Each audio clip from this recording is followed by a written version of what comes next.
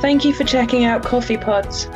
Over the next few weeks, we're going to be looking at the big how, in particular, looking at how we pray for healing. So have a listen, let us know what you think, and don't forget to subscribe. Hi Wes, it's good to be back with you again. Yep, morning. So you've got another big how question. Okay. And this one is that I prayed for someone once, but they died. How can I ever pray again for someone else? And I'm sure for our listeners, you may suddenly now be thinking of somebody, maybe a face that you know where this has happened. So we are journeying with you in this gently. But Wes, what's your initial response to this question?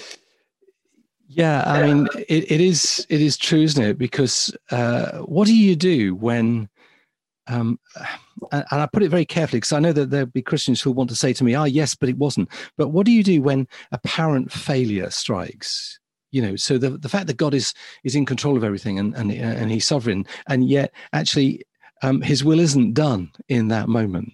And so as Christians, we then try and sort of defend God and find ways of saying, yes, but he must have had a deeper purpose or whatever, whatever.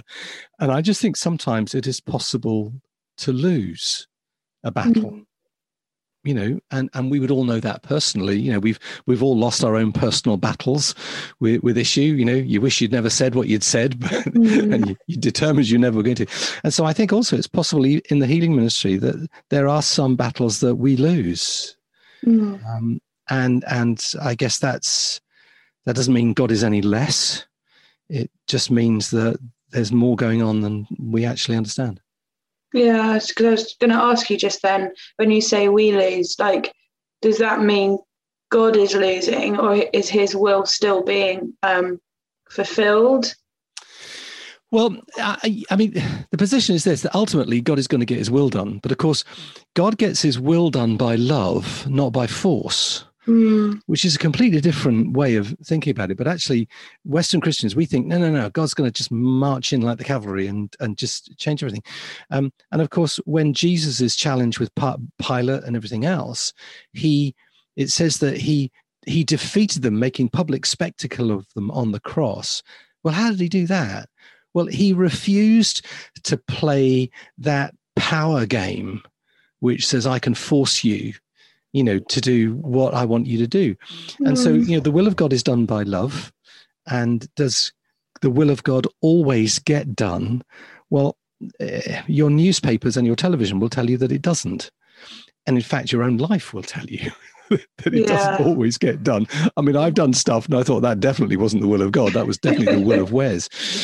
And so I think there are times when, in a sense, what God would choose for us doesn't come because of other things. Yeah. And I don't think that makes him any less. I think it makes his love all the greater. But I mean, there are many reasons to give up. Yeah. I was going to say, it must affect, well, it does. It affects our faith, doesn't it? It does. I mean, you just think about, not just this one, but I mean, apparent unanswered prayer. How about the moral failure of a minister, somebody you really looked up to who had a healing ministry and they completely blow it, or, a disagreement over how they do things, this can't be right because, you didn't say our magic words. Negative experiences, ever been pushed over when somebody was praying for you, and you think, oh, crumbs, what's that about? And of course, this one, I've had that. I've known that experience. I've prayed for people and they've died. And somebody actually said to me after one of those moments in when we were leading church, don't ever ask me to pray for anybody again. It hurts too much. Yeah. So, but I have sincerely believed and faithfully prayed and expected a miracle, but I've had moments when somebody's died. Yeah. Does that at all affect? I mean, I guess you could share in your experience or what you imagine other people would feel, but does it affect our own, what's the word, how we see ourselves and how we see God? Because I can imagine that if you sincerely believed and you have expected a miracle and the person has died, you could somewhat feel like you did something wrong. You weren't praying hard enough, or does that make sense? Oh yeah, yeah. I mean, been there, done that. Got the T-shirt. I mean, you think, what did I do wrong? Yeah. I mean, you constantly in this healing ministry thing think, are my prayers effective? Is my life, a clear enough channel for God's grace and all of those things? And I don't think that they are bad things in the sense that I think they keep us in a place of dependency on God. I have to keep coming back. And a bit like Thomas Merton saying, Lord, I don't know whether I am pleasing you, but I hope that the fact that I'm trying to please you pleases you, and whatever. And so I think, Lord, I don't know whether I'm doing this right, but I hope the fact that I'm trying to do it right, I'm trying to follow you, you understand that. And I don't think God says, well, Wes, I'm sorry I didn't heal that person because she didn't say it right. Yeah. I don't think he's like that at all. So I think, you've heard me talk to my grandchildren, but they ask for things in completely the wrong way, and they get it because I think, yeah, come on, I love that. So I think there are certainly reasons for that. And of course, the disciples knew this, Lisa. Yeah. I mean, they'd been with Jesus, they'd received his commission, they'd been out and prayed for people and seen it happen. And then they come to the foot of the mountain of transfiguration and they come to the Father and the boy. And it doesn't. And in fact, it so really freaks them out that Mark chapter 9, they actually talk to Jesus about it. And can I say that's a great idea? If it doesn't work, talk to Jesus about it, because they say to him, they say privately, why couldn't we do that? All that you've told us, why this time? And Jesus says, this kind only comes out by prayer, and other versions add and fasting. And so sometimes there are things that we can miss, absolutely. But I don't think God is toying with us to say, well, if you get it right this time, you can have it. Yeah. I think there's more going on about it. And of course, I mean, there are other examples in the Bible where things didn't work out. You think, why? I mean, there's Peter in prison, and they're praying that he gets out, right? But in Acts chapter 12, you read the verses before that, James has been in exactly the same position, and he's been beheaded. So they must have prayed for James. Yeah. And that didn't come out in the way that they expected it to. But here is Peter, a little while later in exactly the same position. And what does the church do? Well, they do the only thing we can do, is they gather together to pray. And of course, in this time, Peter is released.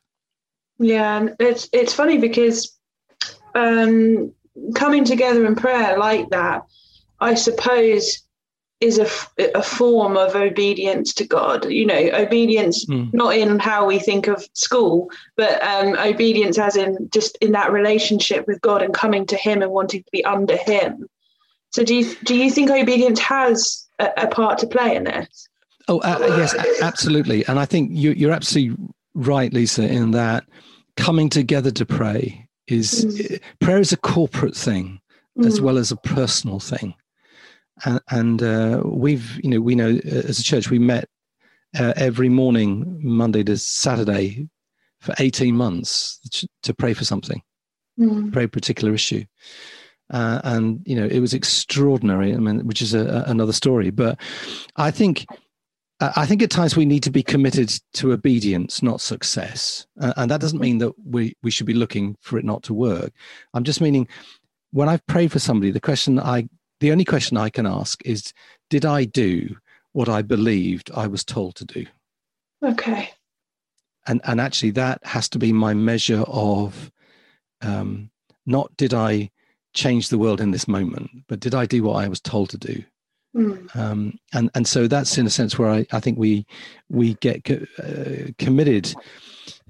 It's lovely when the big thing happens. It really is. But there are also times when the only thing you can do is do what God told you to do and leave the rest with him. I think I also try and sort of follow the flow of God's love. Another question I ask is, did I act with compassion?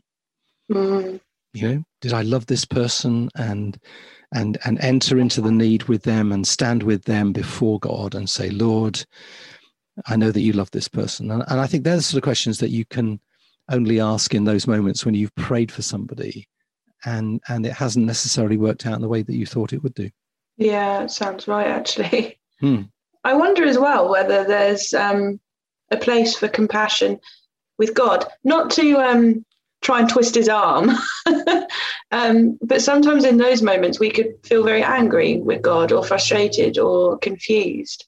But I suppose there's a place of, it's coming into the flow of his love, isn't it, really? Yeah, it really is. I mean, there is a house in Leigh-on-Sea in Essex, which, unless they've redecorated, the wall in the kitchen will still bear the scar of a toolbox that I slammed down on a stool and gouged the wall out as I said to God, what on earth do you think you're doing? Yeah. It was one of the first times that we'd ever prayed for anybody who was seriously ill. And the guy had septicemia and he died and left a family. And I was so mad at the situation. I was so mad with me. And in the end, I was like, I said, God, what do you think what on earth are you doing? That was the words I said. And it dawned on me, on earth, he was doing an awful lot, actually, which I thought, oh, okay. And can I just say, for all of us involved in this ministry, it is okay to get passionate about it. Because I don't think God gets upset and says, you've really offended me. But I think in the end, I've moved beyond that in the sense that the questions I ask now, I don't ask about, God, what are you doing? I ask questions about, what are you doing? And where are you in this? And Acorn, what are you doing? Where is Acorn in this? And so I think in a sense,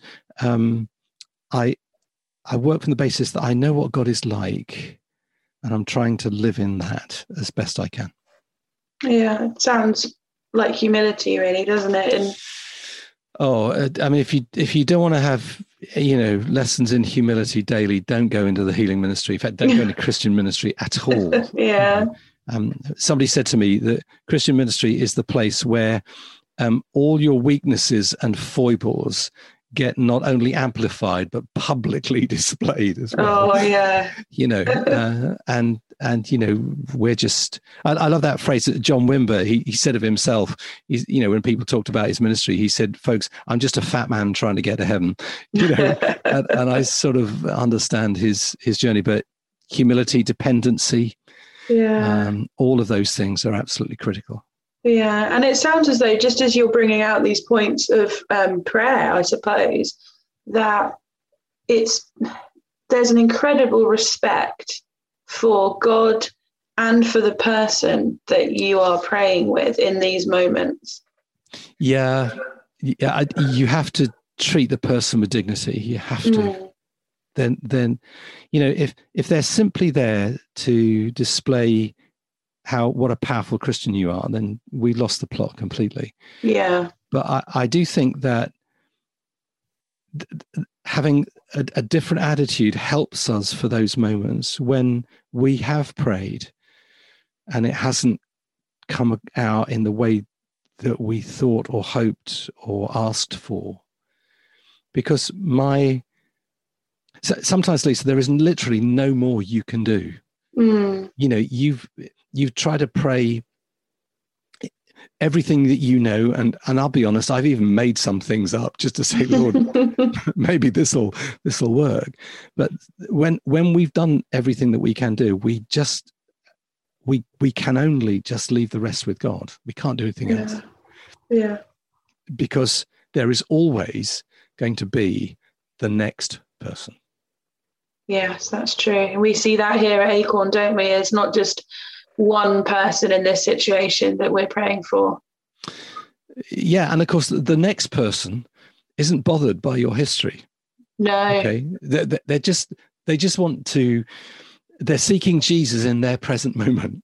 Okay, so do you know, I have never been asked in the healing ministry, "Are you any good at this?" or what's your success rate? I've never been asked that. I have been asked, "Will you pray for me?"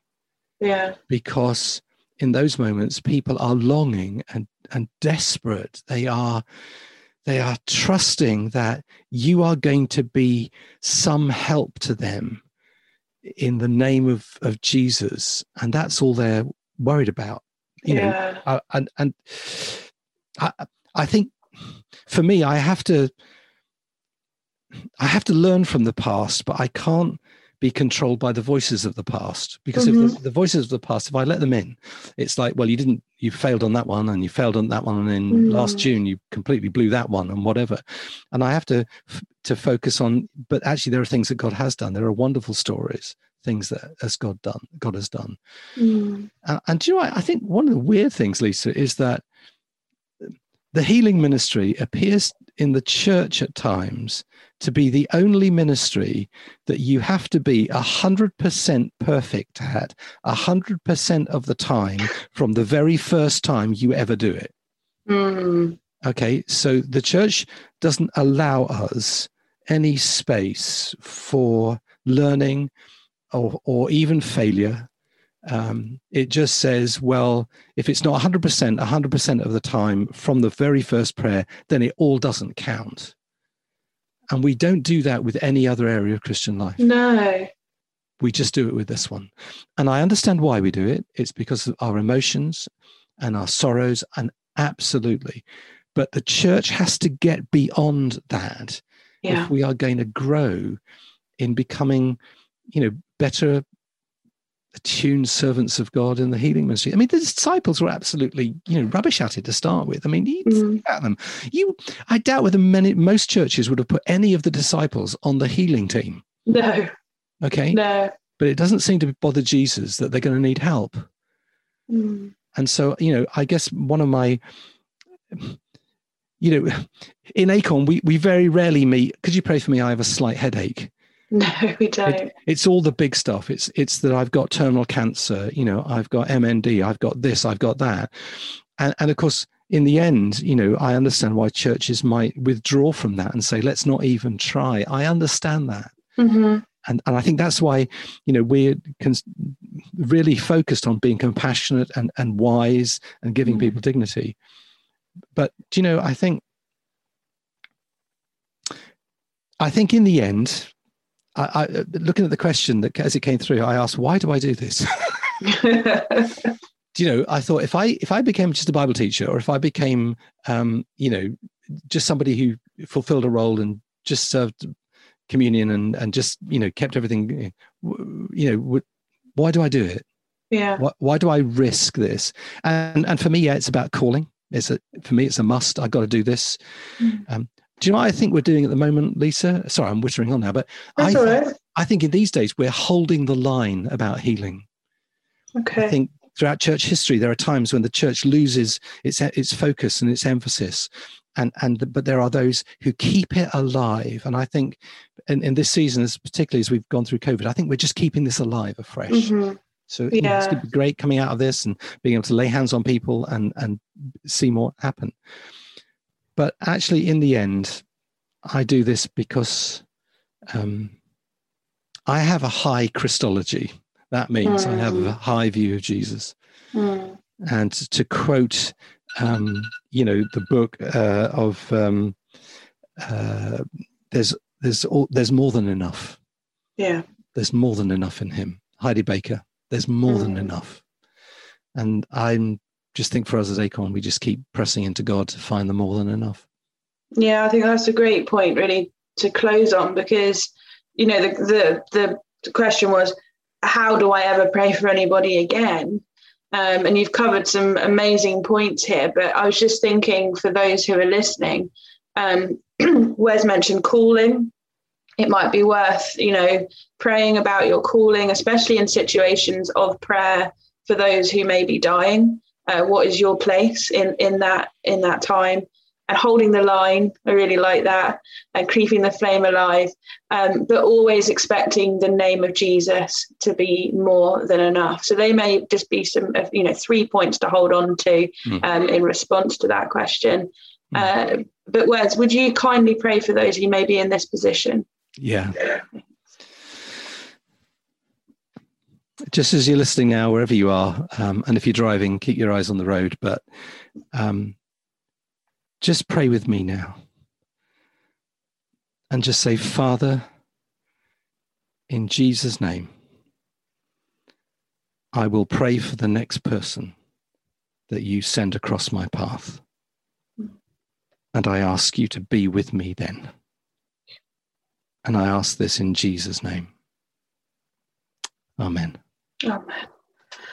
Brilliant. Thanks, Wes. That was a really helpful chat. And looking forward to catching you next time. Indeed. See you soon. Bye-bye.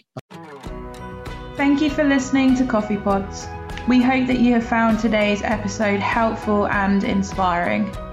If you have a question of your own about Christian healing, send it to info@acornchristian.org and we'll respond. For more information about Acorn, our events, and how to support our work, check out www.acornchristian.org. See you next time.